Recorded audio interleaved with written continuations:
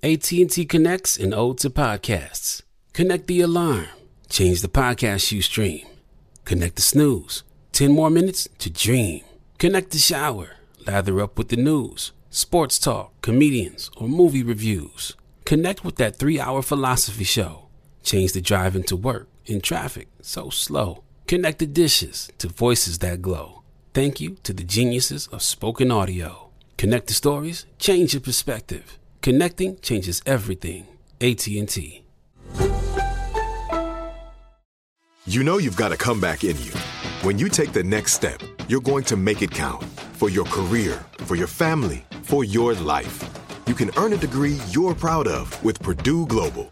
Purdue Global is backed by Purdue University, one of the nation's most respected and innovative public universities. This is your chance. This is your opportunity. This is your comeback.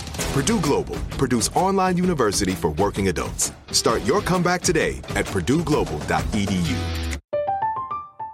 I'm Katya Adler, host of The Global Story. Over the last 25 years, I've covered conflicts in the Middle East, political and economic crises in Europe, drug cartels in Mexico. Now I'm covering the stories behind the news all over the world in conversation with those who break it. Join me Monday to Friday to find out what's happening, why, and what it all means. Follow The Global Story from the BBC wherever you listen to podcasts. Moments like my daughter telling me a new joke mean a lot to me. But after being diagnosed with metastatic breast cancer, or MBC, which is breast cancer that is spread to other parts of the body, they mean even more. I take Ibrance, palbociclib. Ibrance 125 milligram tablets with an aromatase inhibitor is for adults with HR-positive, HER2-negative MBC as the first hormonal-based therapy.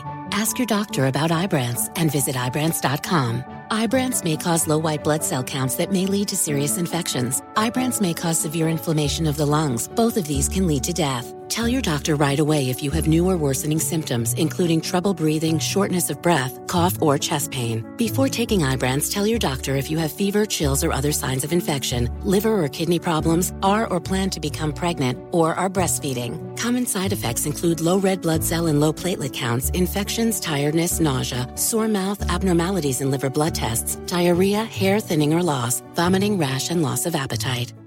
Right here, right now. Find your beautiful new floor at Right Rug Flooring. Choose from thousands of in-stock styles, ready for next day installation, and all backed by the right price guarantee. Visit rightrug.com. That's RITERUG.com today to schedule a free in-home estimate or to find a location near you. 24-month financing is available with approved credit. For 90 years, we've been right here, right now.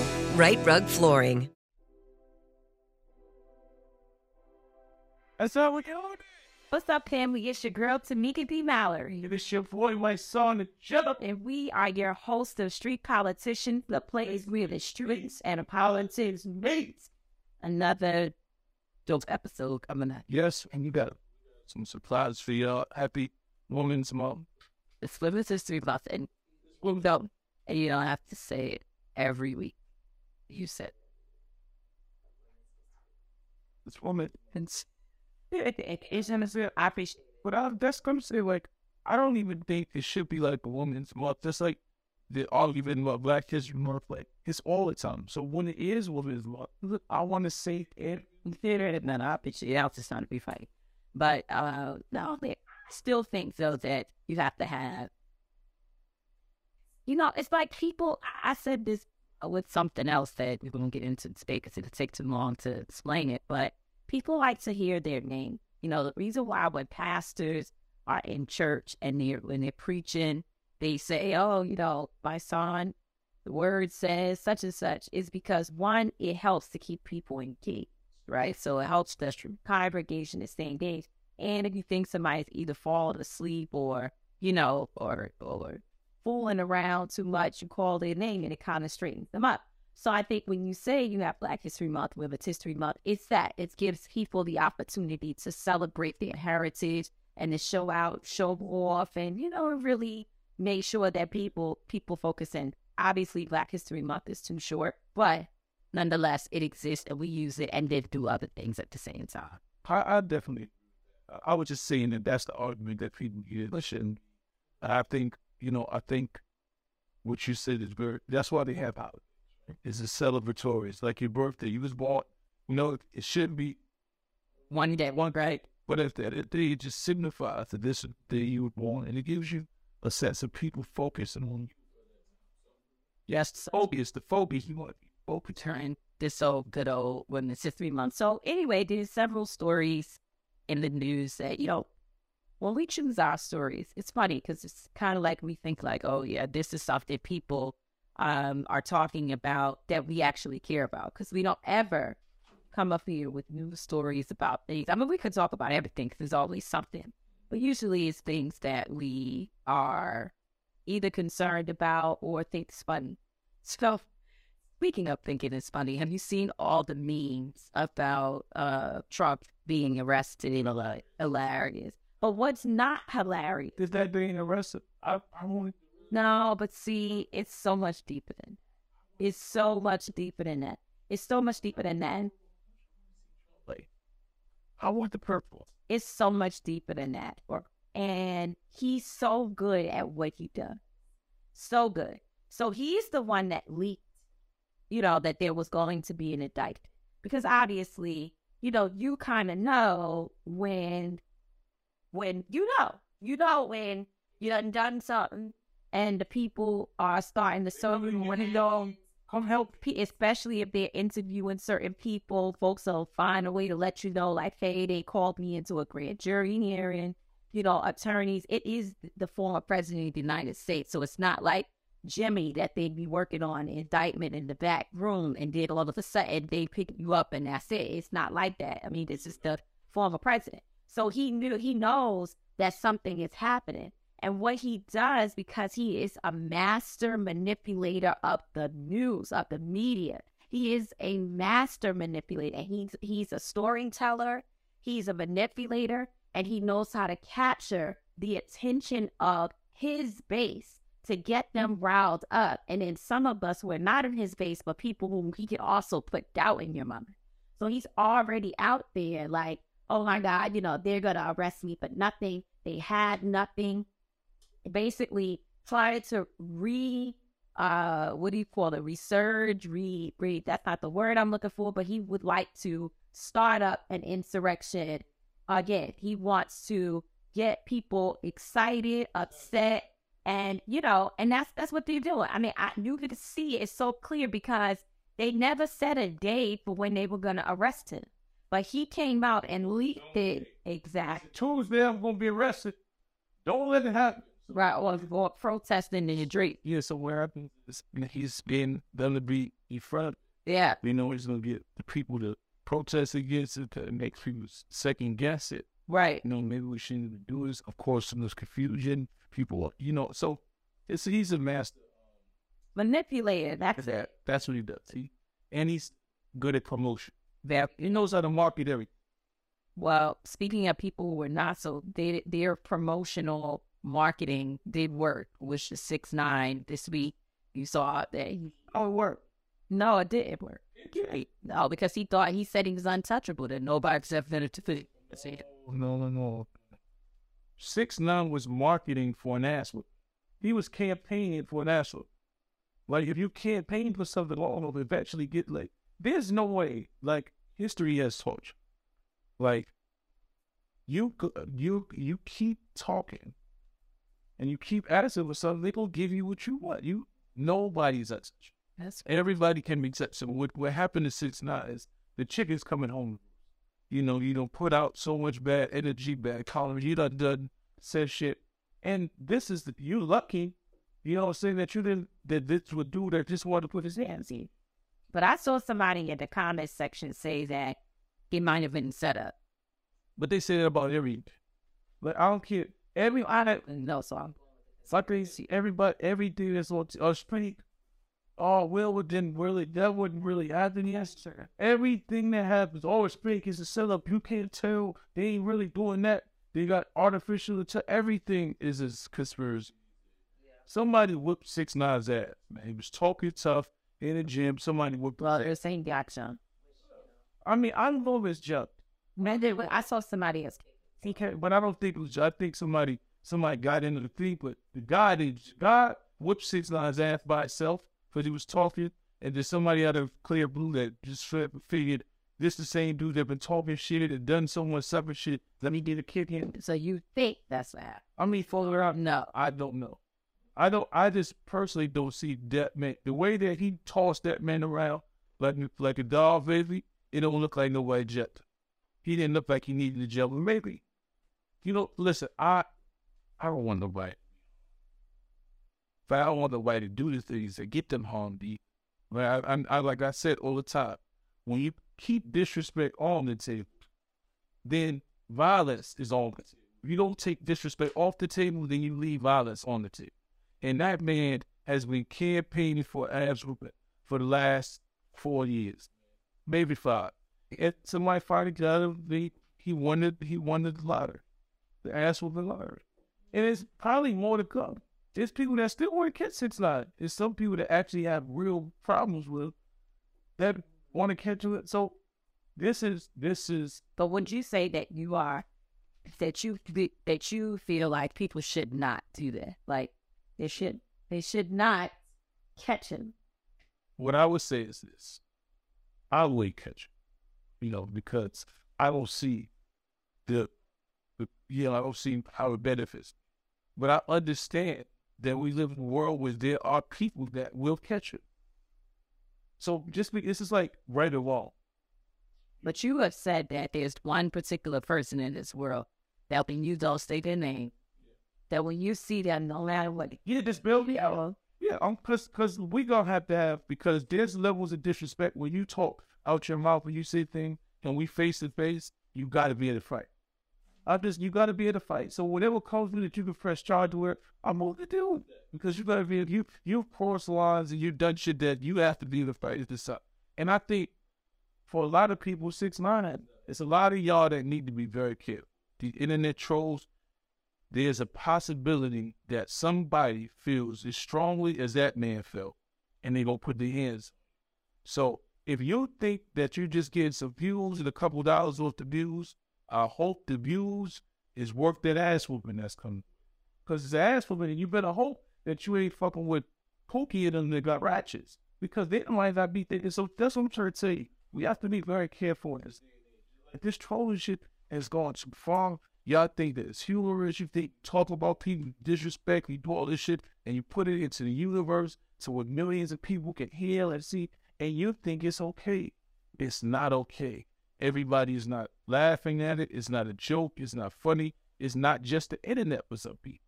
Some people will put their hands on it. It's not going to end up well. I mean, you know what? I unfortunately, I don't have anything. I would say this. I've listened to some of the stuff that 6ix9ine said because I saw you talking about it so much that it made me be like, what in the world? Why won't you just leave this alone? And then when I went and I looked up some of the disrespectful things he was saying, it was like really not just him against people, but he was disrespecting our community, disrespecting Black women, he was really, really, and he would say, I'm a troll, and I'm trying to understand, I guess this is my perspective.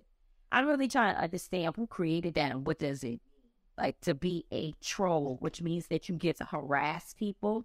We see this week what happened with Tasha K. Like now she wants to apologize, but and there may have been legal advice that said don't apologize before the appeal because, it would make her look like she's admitting to guilt. But now she has the opportunity to do that. But that's not all that happened. During the time between when she was found guilty and given her sentence or her restitution charges, and then now this appeal, she has said still some very nasty things like to Cardi, like, I ain't got the check, I ain't got the money, like trying to basically taunt her and make fun of the situation. So it's like when you say, okay, now be sorry, but I don't know. It's a hard conversation to have because we know there's so much violence and so much just destruction that's happening in our communities.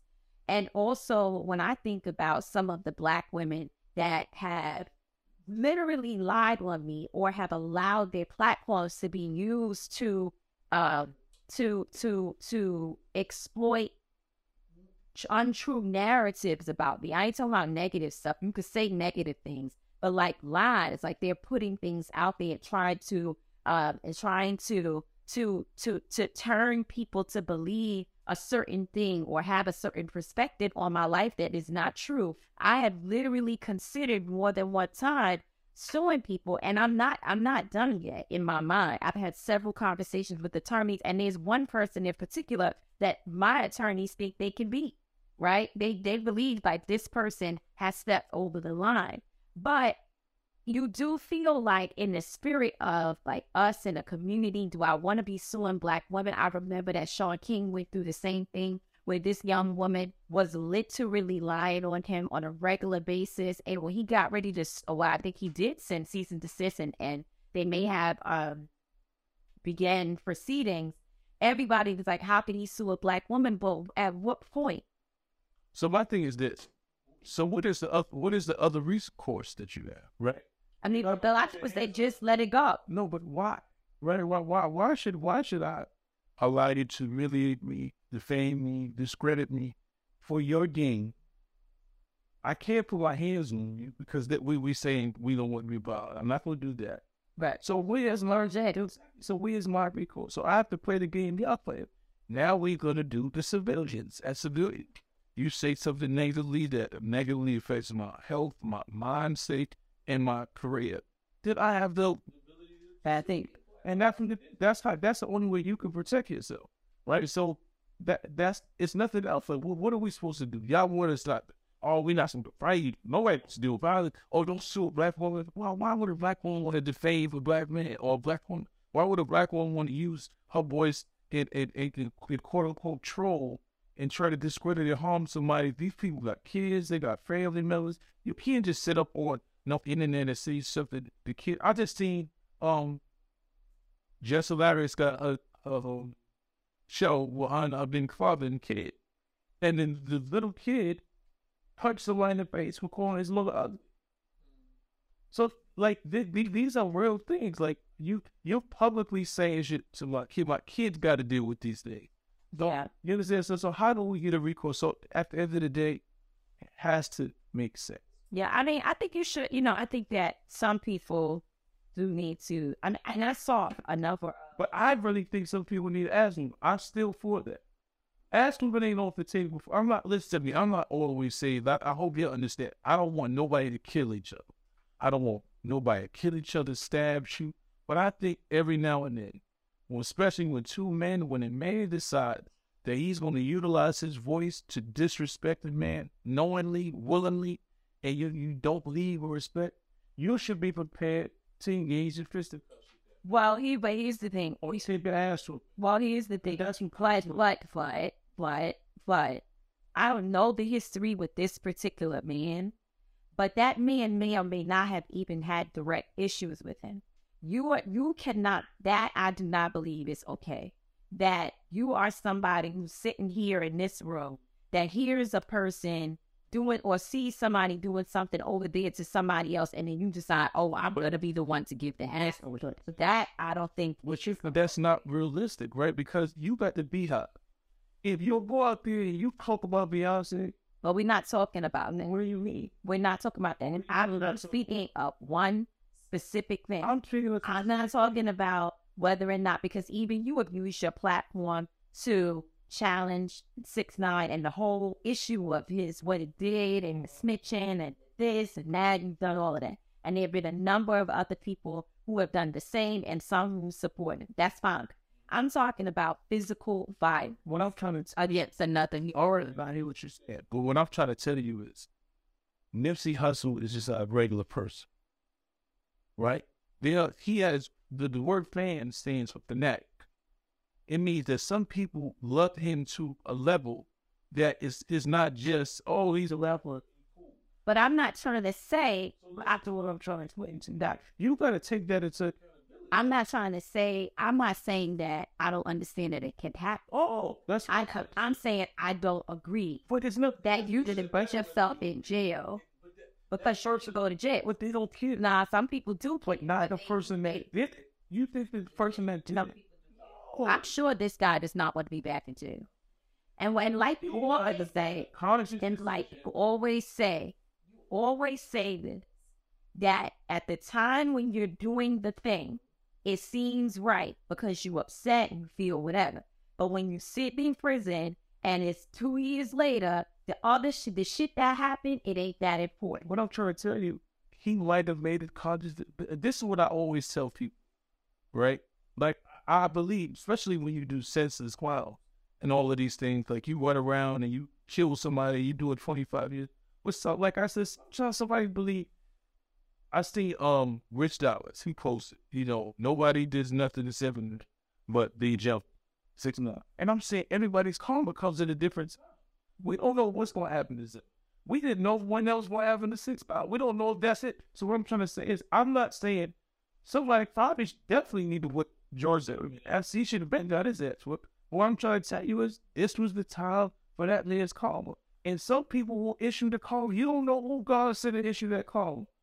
You know what I mean? If people that love you, Tamika, and people disrespect you, and somebody see the person that disrespect you can't tell how that. I did not say that and can't tell them. That's so real. I'm just saying. Well, all I'm saying is, I just want the record to be clear that I hear what you're saying, but I still know that it's not you. Not have the right to go. Well, you have the right to do whatever you want, but you are going to. We live in real life. All I'm saying is that people have been doing this with beginning at times. It's like you're gonna suffer the consequences. And so that as long as people are prepared for their consequences, then that's what it is. It's people born and die for their country.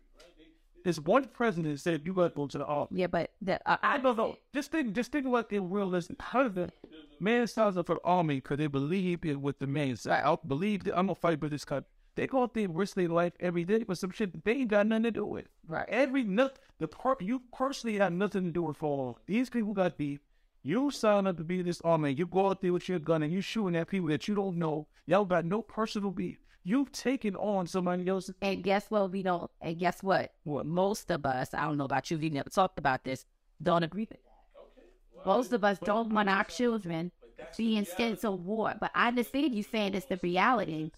But so is enslavement, so is police brutality, so has hunger. I'm just saying there's a lot of things. At one point, it was legal to have people enslaved. So I'm saying we understand all the things that could be, should be, it is this, and I what I understand that, but you're not letting me finish my point.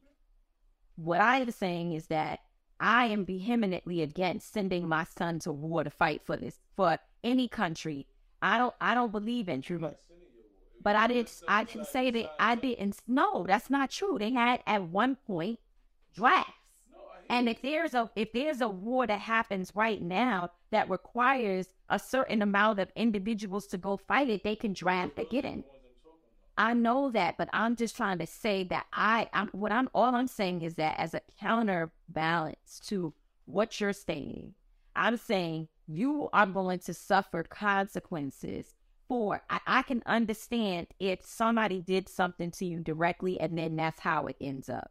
But when you decide that you're going to take physical violence against a person that did not do anything to you personally, you just have to be prepared to pay the consequences, and you saying they are. So then that's that.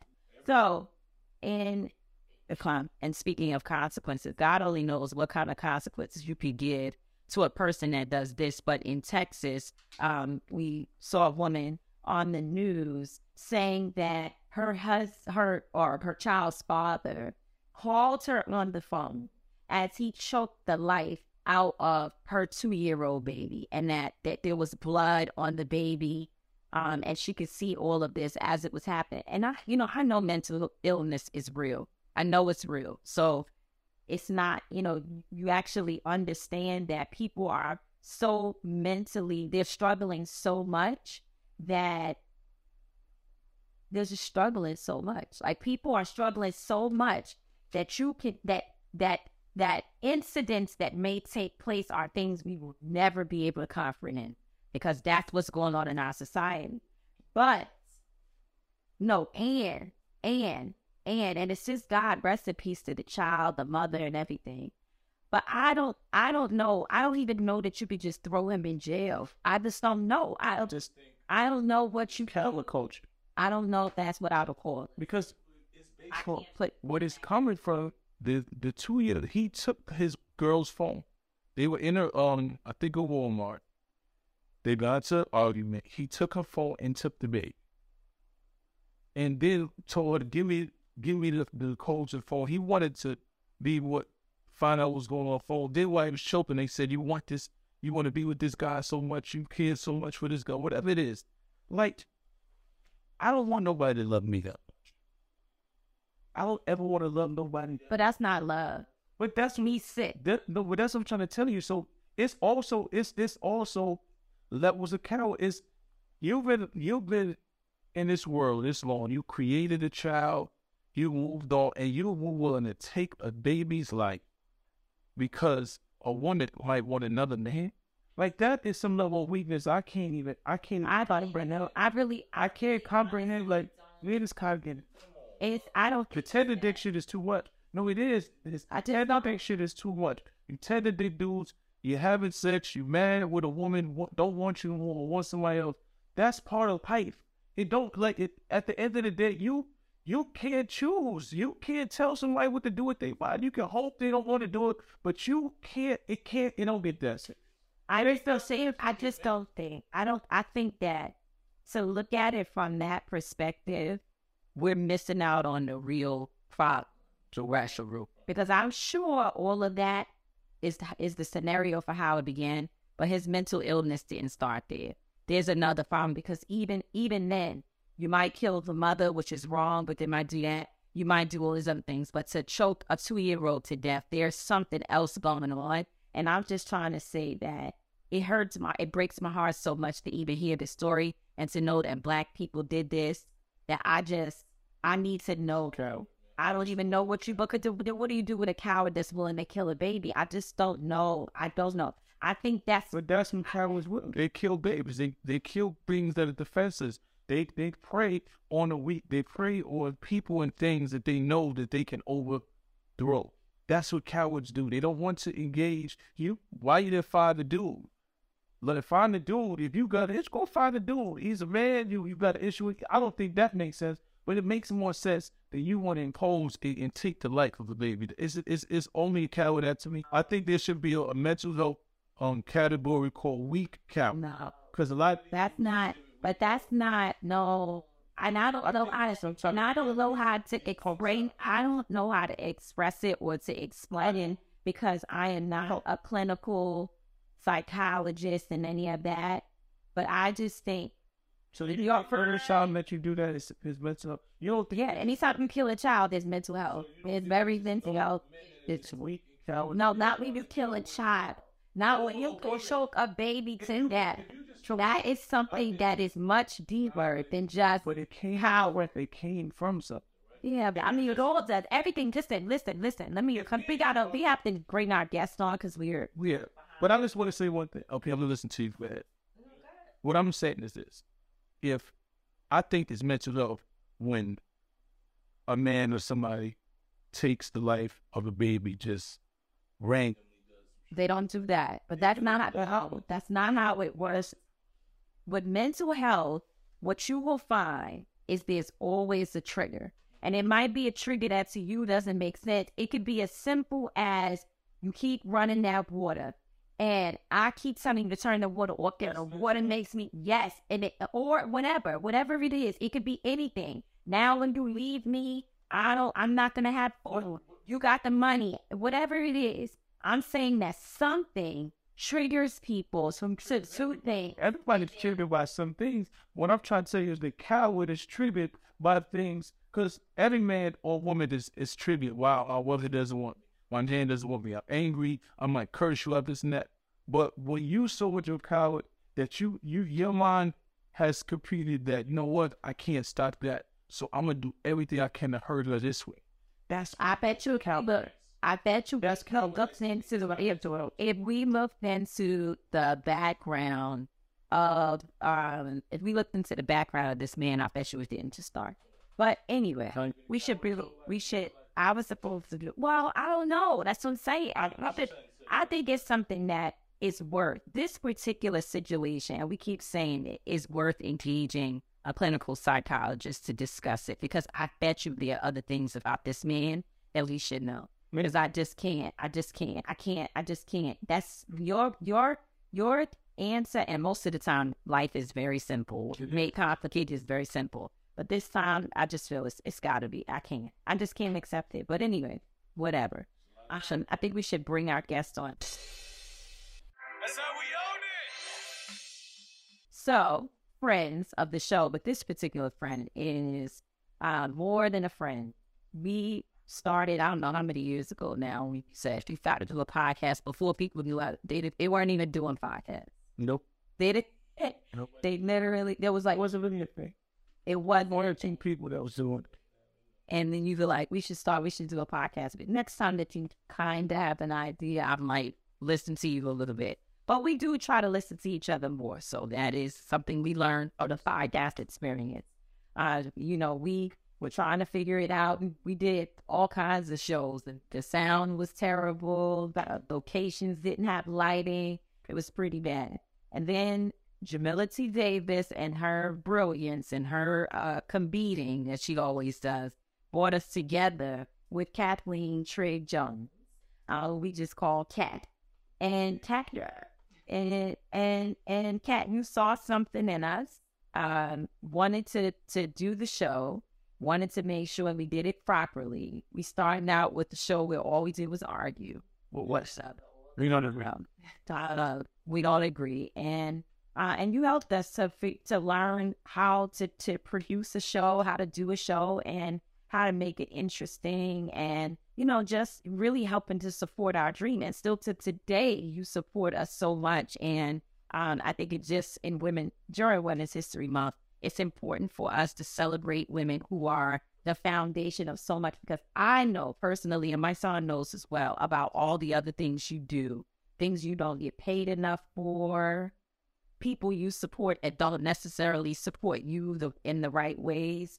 But yet you're still blessed, and I'm sure you would say that, but I know that you just, you are an incredible, incredible, incredible friend and leader, and personality and a whole bunch of other things. And so we're just going to start off with saying we love you before I even tell people exactly what and I love you back. Yes. So much, it's and you fly. And okay, yeah, thank you. I should fly. Well, it's just flying us all around the studio today, joining the flyest of them all. Yes, yeah. So Kat Trigg, why don't I want to say Triggs?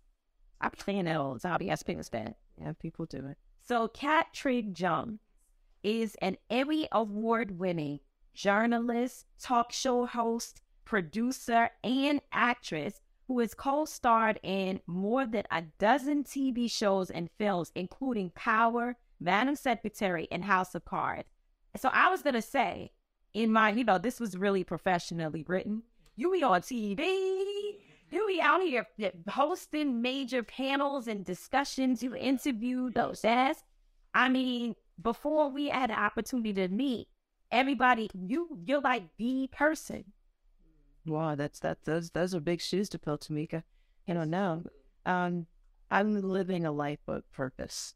That's what I would say. And for me, and actually every single day, I feel like I'm living my childhood dream, because I was super clear when I was a kid. From 7 years old on, I was going to be an actress. I was going to live in New York. I wanted to be on TV. Probably by my teens, I said I wanted to own my own network. And who even knew that it was even possible? I had no idea it was possible, but I dreamed it. And so a lot of what I talk about now on my platform and when I work with kids and everything is the importance of allowing yourself to dream. Dream the impossible, because if you don't have a dream, it's impossible to make a dream come true. So give us a little bit of the back. Where you from? How did you start getting into this? Like you said, since 7 years old. So what was like? It's deep. You ready? Okay. So the funny thing is, we have been producing this show for how many seasons now? We've been going. It's a season. Yeah, we in our sixth. What is it, Jen? I know the number is 600 and something. Yeah, we're going into our 7th season, and I've been so behind the scenes with Street Politicians. This is my first time coming on the show, so this is a song. I've seen a little glimpse. They have we've after all about. Yeah, I love it. I'm excited to support you all, and not just you, but Until Freedom. And Jamila, I admire. I can't wait to tell her story in a bigger way. She deserves that platform. But my story started at a very young age. Actually, when I was born, I was left at an orphanage, and from that point on, I really don't know what my first 2 years of life entailed. But by the time I was adopted, I was almost 2, and it was my 5th home. So I can only imagine what my life would have been like had I not received, the calling from my angels that showed up and rescued me, a young Black military family. I was going to ask you that it was a Black military family, and they were strict. My dad was a first sergeant in the Air Force. My mother, Southern Baptist, Black, church-going woman with a whole lineage of preachers and deacons. So I couldn't do anything. They had me on lockdown growing up, but I grew up in Dover, Delaware. I was born in Ohio, though. And so a few years ago, I decided to go back and trace my roots because, as you get older, there's some baggage that you've been carrying, and it's coming out of relationships you don't even realize. I had this wall around me where I just really wouldn't let people get too close, but I wanted to help everybody. So I get very close to others, but I wouldn't let a lot of people into my personal circle. So I decided to go back and kind of figure that out. And I learned a lot. Yeah, I learned a lot about me and Mom. Oh, yeah. A lot of stuff. So I wasn't really going on a search for my father. And I don't know why this is. That might come out in another, therapy session at some point. But for some reason, when I was growing up, I only wondered who my mother was. I always wondered, I must have a mom out there. And I would get depressed about it. I would always wonder, is there some woman out there who's thinking of me on my birthday? So birthdays, I kind of hated. I just, it was just a reminder that someone didn't want me. And when I went to search for my birth family, I wasn't really looking to see if I had a dad, but I definitely wanted to know who my mother was. And I unfortunately didn't get to meet her. She committed suicide maybe about 10 years before I went to look for her. But I met her daughters, and they're both white. My mother was white. And the interesting thing is my mother kept both of them. One's a year older than me. Alma was a year younger than me. So I was the one in between. I was the only Black one. We all had different dads, but I was the only one that was Black. And her family wouldn't let her keep me. And so I was put up for adoption because I was Black. Wow. I wasn't wanted because I was Black. And I was born 6 days before Martin Luther King was assassinated. So my father, who I'm going to get to, was a Black man. And there were some rumors swirling around that my mother was a prostitute and that he was her pimp. So when I heard that, I was like, wow, so it's like some hustle and flow kind of stuff going on here, right? But as I dug deeper, what I realized is there was this love affair that my father and my mother had. And yeah, they were super poor, but he really loved her. And yes, she was arrested for prostitution, but it was different than what I thought. She was working for him at his club. He owned a nightclub in Ohio. Oh, I didn't tell the part. I met him. So he told me the stories. I ended up meeting him. And he told me that he really loved her and that he had a nightclub. And at night, we had a rec center during the day. So there's a little bit of a renaissance day. A rec center during the day. He was helping the kids after school, playing basketball, helping them with homework. And at night, upstairs, it turned into an after-hours club, and a little bit of everything went on. It was like moonshine and running numbers and all this, and so they would keep coming and shutting them down.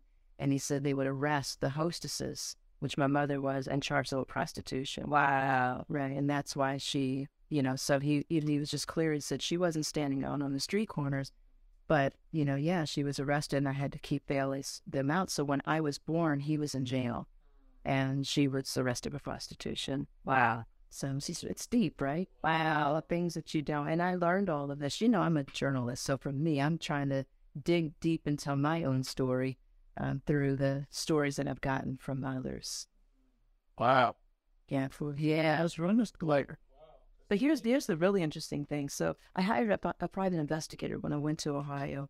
And again, I was just searching for my mom. And then one day I was sitting down, getting ready to leave, actually, Ohio. And I get a call from the investigator. He says, "And he's sitting down?" And I said, "Yeah." He said, "I got some news for you." And he said, "You have a father, and he's alive, and he's not far from where you're staying right now, just a typical house from where you're staying, and he wants to meet you." Wow. And it was 6 months, almost to the day, that my father, who raised me, passed away. Oh. And encouraged me to go, find my family. And so I met him, and I did a documentary on it. So maybe one day we'll have a screening. I took a crew with me. I'm a producer all day, every day. Yeah. So I took a crew with me to Ohio and filmed the whole exchange. But I met him in a diner. He's a black man. His name is Oscar. But he told me, everyone calls him Butch. I couldn't make up the story. His name is Butch. And so this is the kicker, and then we're going to move on from this. But I could talk about it all day because it's really a fascinating story.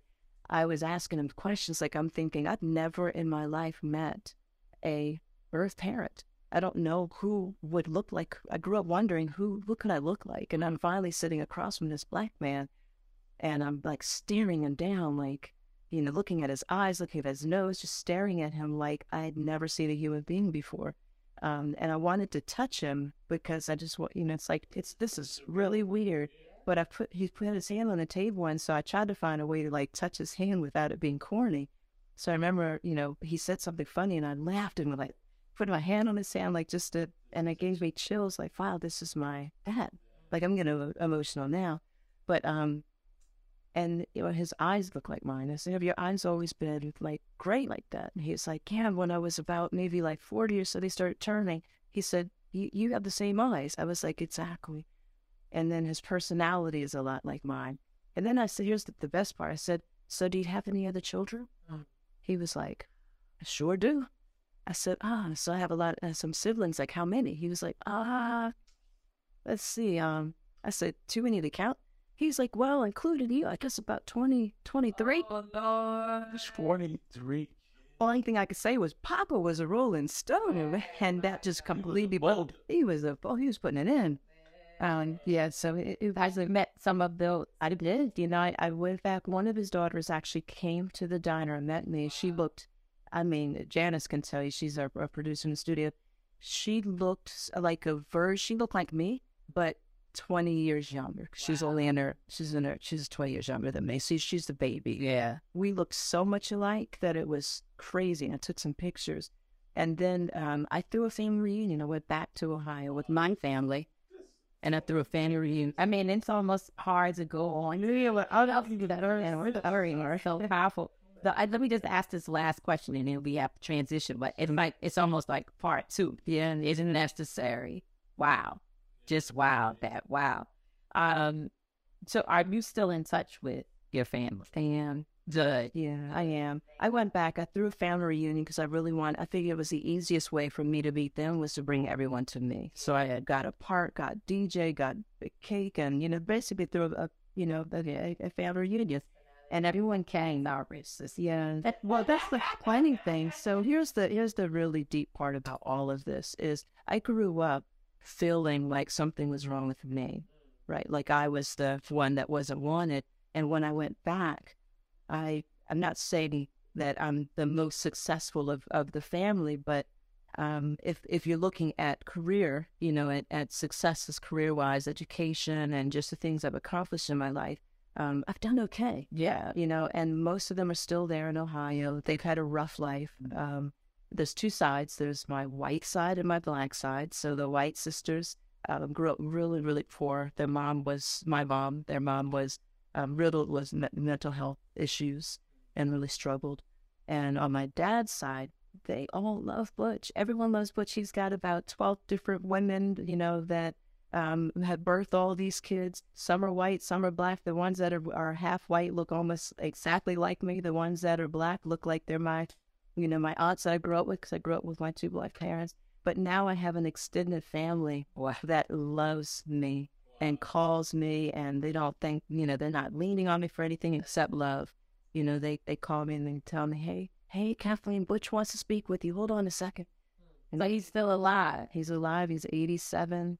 And we talk quite often. I've actually established a relationship with him. I keep my distance a little. It's not like I'm playing spades with them every night, but they do. They literally, and this is a funny thing also, I have so much in common with them. They play spades. They're like having, parties, and I live on the water, and Butch loves to fish all the time. So he's like, every time I talk to me, he's fishing. So it's just a little surreal, right? And it helped me. It closed, for me, some of the questions I had, and it made me realize that the things that I grew up thinking were so different about me, being not sure if I'm clearly a Black woman, and I've grown up Black, went to HBCU, pledged Delta, so I'm Black all the way, but I struggled as a kid to fit in. Wasn't Black enough for my Black ones, wasn't white enough for the white people, and so I really struggled with my identity growing up, and I think this just brought it all full circle for me. I tell you, it's so much to say, because I don't way much, and it down to, if we didn't have to move along, I would talk about how that makes you empathize with Kamala Harris, right, with the vice president, and her situation of growing up with all of these identities, and then having people say she's not Black. And that's a but we don't have time today, but you said one of the things, you talk about your childhood, what you dreamed about, what you didn't understand, but you said you were going to start a network. Like, here you are with iWoman TV. Yep. Where we were using your platform for so many others, including the Street Politicians podcast. Why? Why did you start iWoman TV? And why are you so crazy? Because they say we're crazy whenever we create things that everybody tells us we can't do. Yeah. The thing about a woman is you tell her she can't do something and she will, and I think with me, I feed off of people telling me what I can't do. I was told I would never go to college. I graduated college. I went on to become an Emmy Award-winning journalist. I was told I'd never make it to the #1 TV market as a news anchor. I made it to New York, won an Emmy, did everything I ever dreamed of, I've done. But again, it all started with a dream. And so for me, I wanted to have my own network because when I used to be a news anchor in New York, I would sit next to usually a white male co-anchor as, who could pretty much do anything.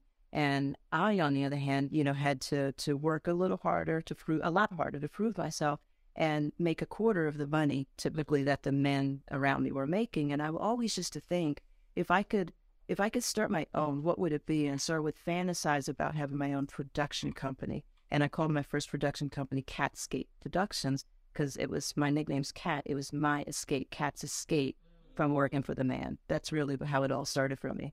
And I said, I can give people like Tamika D. Mallory and my son, the General, and Kamala, and everyone that I love and I know that deserves a platform that wasn't getting a platform back then. If I own my own, they don't have to try to continue to push their way through a door that isn't open for them. Right. Those doors at the Bravos and the Wees, at NBCs, ABCs, they weren't open to us. They're still barely open. They're opening, but not because they necessarily wanted to. Their hand was forced, if we're being honest.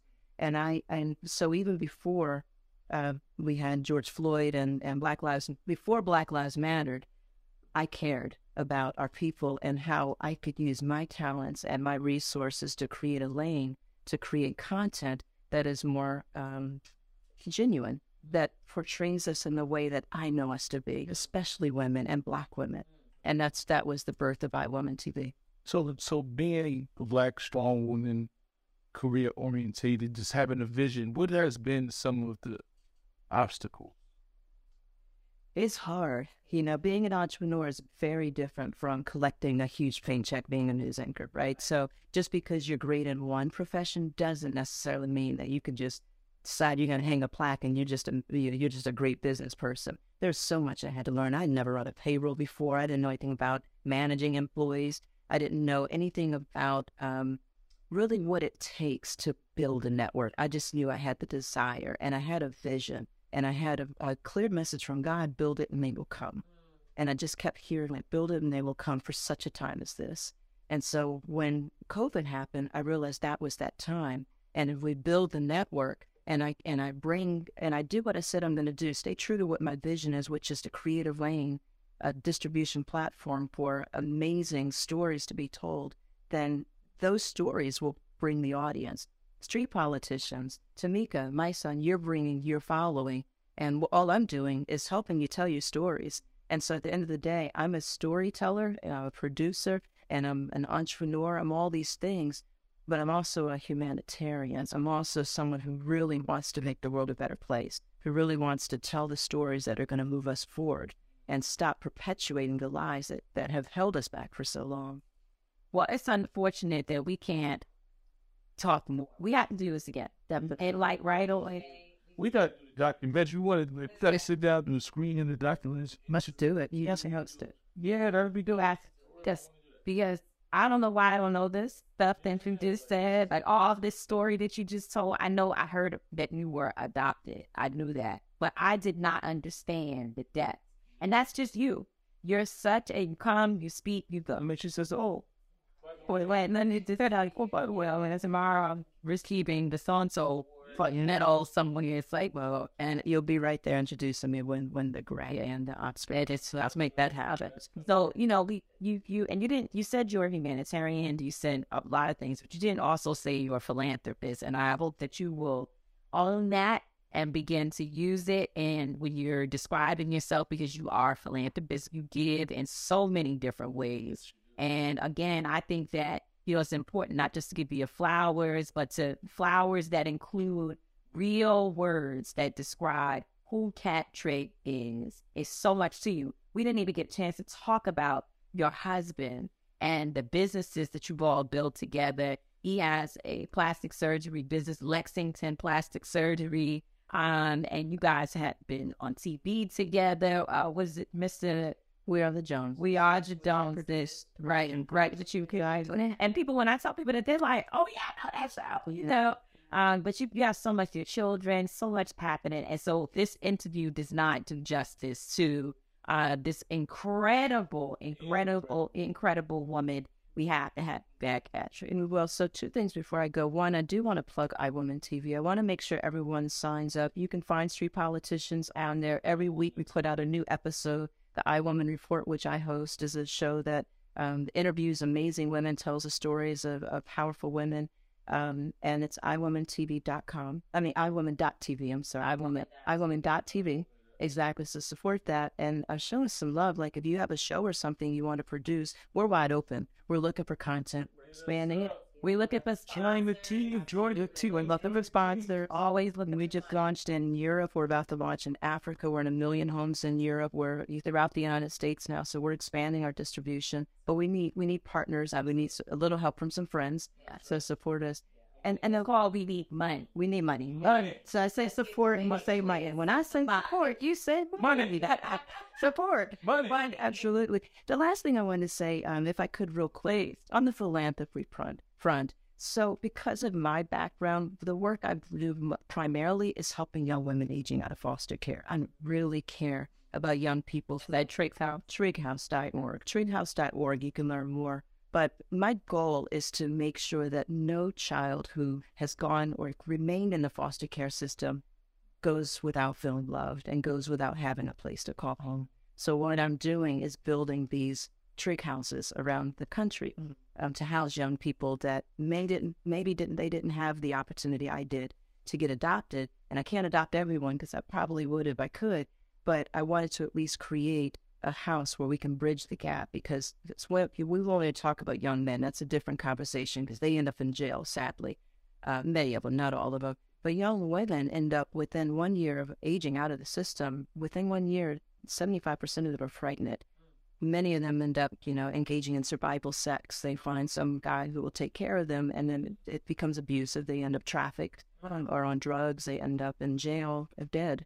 And so, not all of them again, but the statistics are not very good. And so my hope is to be able to use my story, my experience, my successes to show them just a little love and see if we can get them safely into adulthood where they have a career, they have job skills, they have housing, they have love. Now, can people give money to Trighouse? Trighouse.org. You can donate out that every day. Trighouse.org. I will show lamppost. Let's do that. They can host with us anytime. That'd be great. Thank you so much, Kat. Thank you. Kathleen Trigg-Bijan. iWoman TV. iWoman.tv. Money. That's how we own it. Shout out to Kathleen Trigg, producer, sister, home of the depth. Her story is amazing. Like, wow. It was like knocked me off. Like, I'm sitting there, like, you should, I know they're going to see my mouth is just wide open. I'm just like, ass. This show. But she has so much grace. That's what the way that she tells her story, her voice. Like, the reality of the situation is the chosen ones just have a way to get through life. And they've been through a lot. And that's why, I mean, you know, I wanted everybody's story who's done things. It's like, wow, you overcame, like, and you're still a person. I mean, I can't do my thought of the day today because we have come to the end of our time. But, you know, I'm going to talk about that, like perseverance and, you know, not making excuses for everything. There's some stuff that we have excuses for. But something. The word excuse is used already. Because me explaining to you why something happened. Yeah, but we're talking about people who don't wash their ass. That's my thing I want to talk about. And I know it's totally different topics, but I would have to really explain it. But there's some people who have issues. They do. They have all kinds of issues, medical issues, mental health issues, all types of issues. But there's some people that's just nasty. And so I can't talk about it today because, you know, the people, which, you know, I don't care. They try to say, I'm not humble, I'm bougie, I'm this, they say whatever they want. Being clean is close to God. I mean, people that's that. So anyway, we can move on from that. But okay, so that brings me to what I don't get.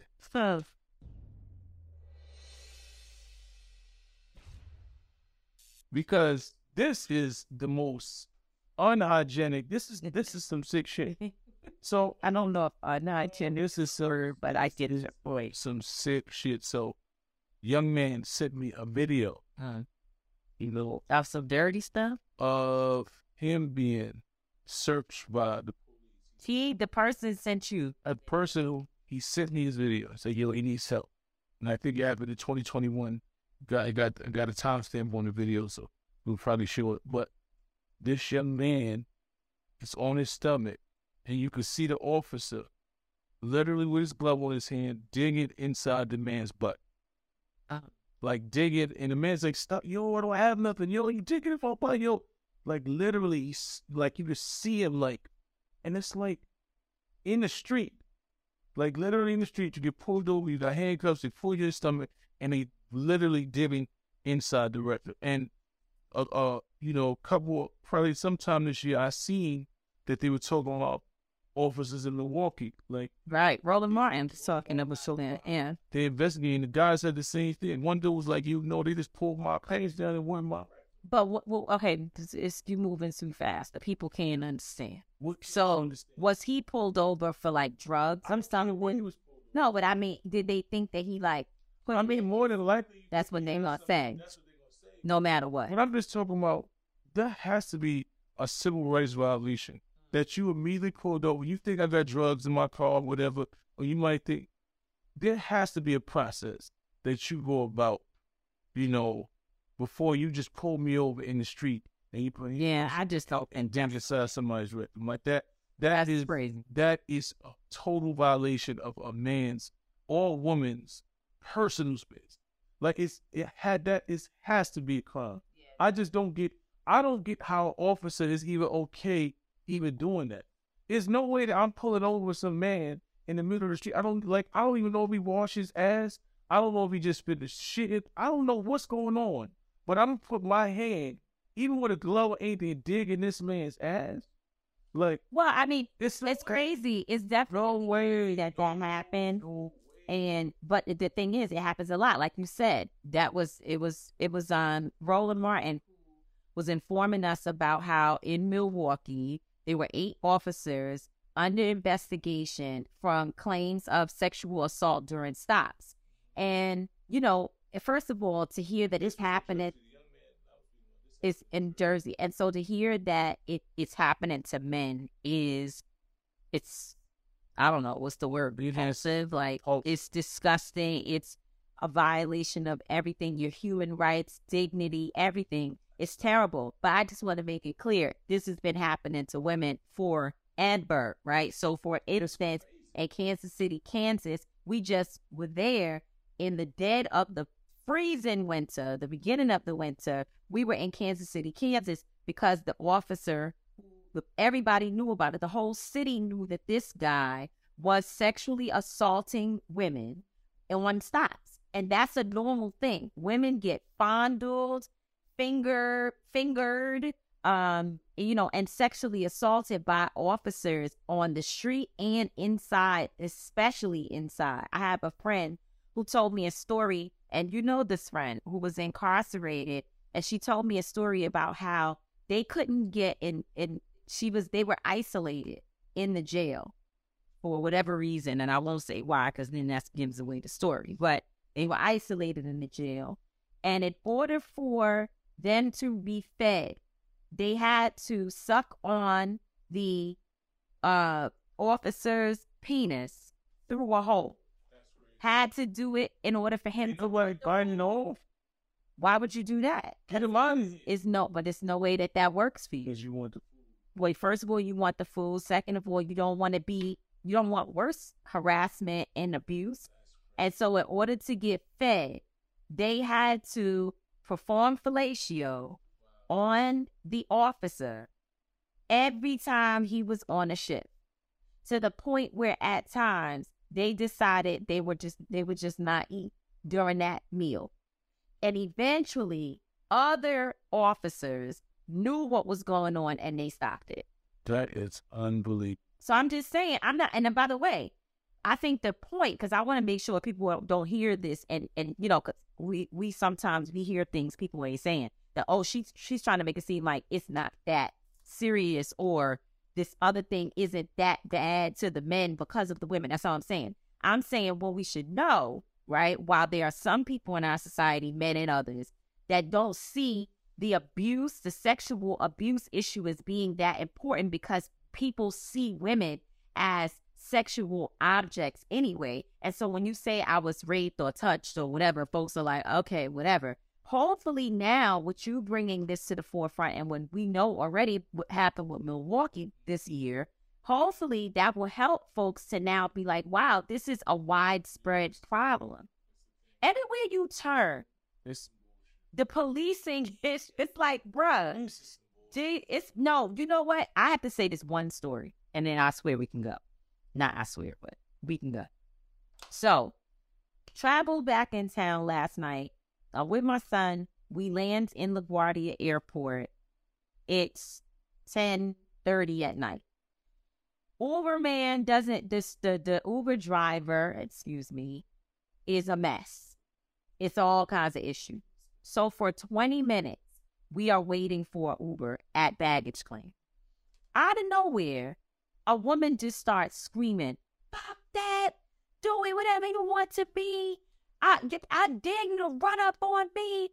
And she's going crazy. I look and she's right, like I'm here and she's right there. There's a wall separating us, so I can see her sitting on the benches over here with other people that she is not with. So these individuals, you can tell, are frozen because they don't, you don't move fast while you're dealing with a situation like that, because you don't know what the person is going to do. You kind of got to figure out when is the right time. These people must have been from the hood, because in the hood, a person start bugging, you gotta eat, you can't be doing, because then they just, you can't do that. So they're sitting there very uncomfortable. She is screaming, spitting everywhere, having a complete meltdown about something. Now, a guy does get up and walk away from her, and he starts going like this. They look like they might have been together. So he might have did something to her, and she really wasn't as off the chain as I think. But whatever. So he goes, and she's screaming. Now she's standing in the middle of the floor. And in LaGuardia, it's all new and fancy. So you got all this fancy people around and all these red coat Delta workers and everything. And they all standing around watching her, and she is screaming and hollering. And guess what? Not one cop. She could have stabbed people. They could have been a fight. Not one officer. You know where the officers were? Because I started looking to see what we got to do. I don't know. And now she's getting up, she's moving around. So I'm like, all right, which way do I have to deal with her or get out her way? So when I look to see where are the authorities, because the authorities are supposed to be the ones, we are in the airport, okay? So in the airport, we assume anything that happens, somebody's going to come. Because I need to know if I got to fight her or if there's going to be somebody else to come and say, man, you have to calm down, escort her out. And by the way, as you know, I'm going to watch and monitor her being escorted kindly out the door, right? Because I'm thinking all of this. You know where the cops were? Out there with their sirens on, driving back and forth, forcing cars where people trying to get their shit, their suitcases and stuff. They out there moving traffic outside the window, just going, and it's a whole thing happening right here that could potentially, if this woman pulled out a knife and started stabbing everybody. But that's when they come. See, they don't. I keep telling people the police don't prevent crime in the community. I don't know. I've never seen a date. Only thing I've seen police come to respond people that already committed the crime. We don't need that. We need y'all to de-escalate, to intervene, to stop the crimes, to deter people from just you coming up. I think a little bit of a deterrent. I mean, I would argue that. I mean, so just a deterrent, but the prevention and the intervention and all of that, right? This was to stop her while she yelling, so she don't start. But then, so then I was like, okay, Tamika Mallory, you got to check yourself. Because if they would have came in here, they could have shot her. And we don't want that. So then it'll say, well, they would have to have, but you know, because she was saying, no, because homegirl was saying, run up on me and you won't find out. She was saying, fuck around and find out. So I don't know what and then, so if she would have just did the wrong thing, I don't know. So I was like, okay, well, we don't want to get shot. Like, I was waiting for my Uber driver that long, which is a whole different conversation. That I'm processing that if they come in here, they could shoot her. So then I said, well, that's why they got to have mental health people with them. Is there? But what's the process of having them at the airport? Because the airport need them. Somebody police, this is what I'm trying to tell you. In every community where mental health is prevalent and present, you don't just need police. Every community has. Exactly the same. Inside the police station, there should be a place with mental health people that do this. There should be violence. Like, there should be stations in communities for different things. Everybody dispatch should not be the police. But the police have to come. So I mean, because that's I believe in right. Because I was about to say, I believe there can be a different structure. I'm just going with what we currently have and how it can be enhanced until we can abolish it completely and create something totally. Yeah, no, I'm just saying I want to put that on the record so people don't think I'm sitting up here acting as if it's okay for the police to have to intervene in every situation in our community. I don't want that. But this is the airport. So I'm not talking about on 125th Street in Harlem. I'm talking about the airport. At the airport, you should not be able... I think airport police officers should have a different level of training. Well, they should have somebody with them. Because they're not going... There's too much pressure to put on one person. No, right, because if you are a doctor, right, and you're a physician, you don't just know how to take care of cold, right? You know how to deal with the flu, you know how to do this, you know how to do temperatures. Like, there should be a skill set that you have. Like, I'm a professional, I know how to do this, and I also know how to de-escalate, and I also know what they are trained to do. But that's what I'm trying to tell you. Inside the airport, you have to be multi-faceted. We don't just need a regular police officer because it's a lot of different kinds. Exactly. So you got to be able to interact. You got to be able to see, like the training that the special service forces and they get. Their training is different. They're able to do all type of shit. They know how to mentally deal with you. They know how to physically deal with you. They know how to see certain shit. They know how to be aware of certain things. It's a level of training that you got to be there. So when you inside the airport, you got to have all the... Yeah, because every kind of person is in the airport. All types of we see people flipping out on the plane from anxiety. It's all kinds of things. And I get it. I'm saying that in this situation, Nobody came. In fact, the man who was like supposed to be security, like, you know, he just walks up and down. If he sees something, I guess see something, say something type of dude. He was standing there. He was about half my size. Standing there with his neon vest on. Standing there just looking. Wasn't doing anything. The Delta workers that handle baggage claim, which is evidently at LaGuardia, that's now a fancy thing. It looks like a club over there. They were standing in the glass. They're not coming out there to deal with this woman. One guy did come out and walk around kind of to assess. There was another neon green shirt person, vest down there, standing there doing nothing. And this lady is walking around getting busy. Like it was about to be, potentially.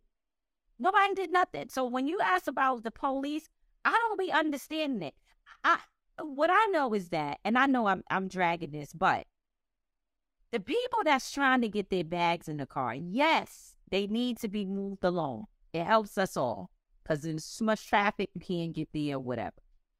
But what I am trying to figure out is why, as this is the airport. I'm not talking about the community. I'm talking about a place that somebody could have been in there and blew up the damn place and they could have blown up the airport.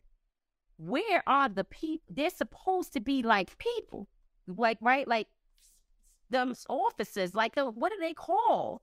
I don't know. They Airport security, TSA, right? No, not the TSA. It's supposed to. I'm talking about the next level. But that's what it should be. The all the police. These is supposed to the correct supposed. They should be skills to be federal. Well, that's the thing. They supposed to be there, and they not. But they was somewhere digging in the man's head. Oh my God, that's the end of this shit. It's the truth. No, but stay out of people's ass. It ain't letting no. Nah, but that's sexual assault. It's sexual assault, and we been. I'm like sure when it's not funny. Listen, me and I supposed to do it. We go talk to see who we need to talk to because this is not right. Yeah. So, with that being said, man, shout out to Kathleen Jones and her amazing story and just who she is, who she represents. iWoman TV, you know, for 6 years. 6 years of being with us. And Cam, like she said, there's opportunities here. Reach out. She wants to make sure if you got a real story, if you got something that's really dope, this is definitely a good home for it. Yes.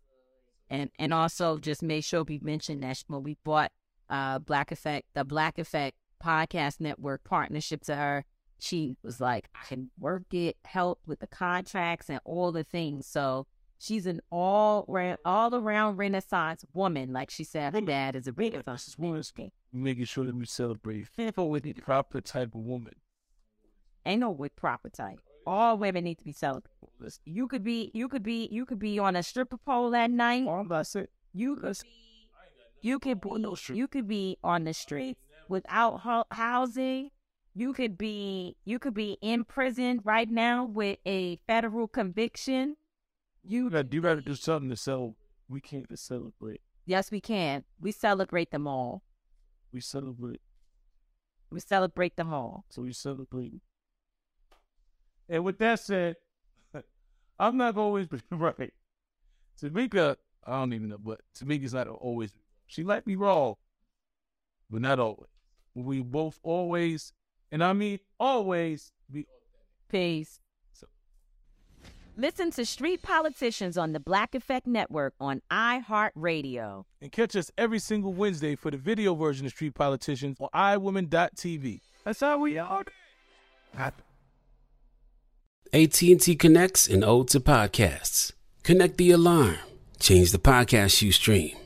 Connect the snooze. 10 more minutes to dream. Connect the shower. Lather up with the news, sports talk, comedians, or movie reviews. Connect with that 3-hour philosophy show. Change the drive into work in traffic so slow. Connect the dishes to voices that glow. Thank you to the geniuses of spoken audio. Connect the stories, change your perspective. Connecting changes everything. AT&T. I'm Katya Adler, host of The Global Story. Over the last 25 years, I've covered conflicts in the Middle East, political and economic crises in Europe, drug cartels in Mexico. Now I'm covering the stories behind the news all over the world in conversation with those who break it. Join me Monday to Friday to find out what's happening, why, and what it all means. Follow The Global Story from the BBC wherever you listen to podcasts. Right here, right now. Find your beautiful new floor at Right Rug Flooring. Choose from thousands of in-stock styles, ready for next day installation, and all backed by the right price guarantee. Visit rightrug.com. That's RITERUG.com today to schedule a free in-home estimate or to find a location near you. 24-month financing is available with approved credit. For 90 years, we've been right here, right now. Right Rug Flooring. Open a limited-time 11-month certificate at Kemba Financial Credit Union. At 5.25% APY, it's more than triple the national average, plus it's a safe and secure way to grow your money. Visit your local branch or kemba.org/cb for details. Offer expires May 31st, 2024. APY equals annual percentage yield. Restrictions apply. $500 minimum and $250,000 maximum deposit. Advantage status required. Comparison based on bank rate average. Federally insured by NCUA. As the #1 audio company, iHeartMedia gives you access to all. Every audience, live conversations, trusted influencers, and the insights and data you need to grow. iHeartMedia is your access company. Go to iHeartResults.com for more.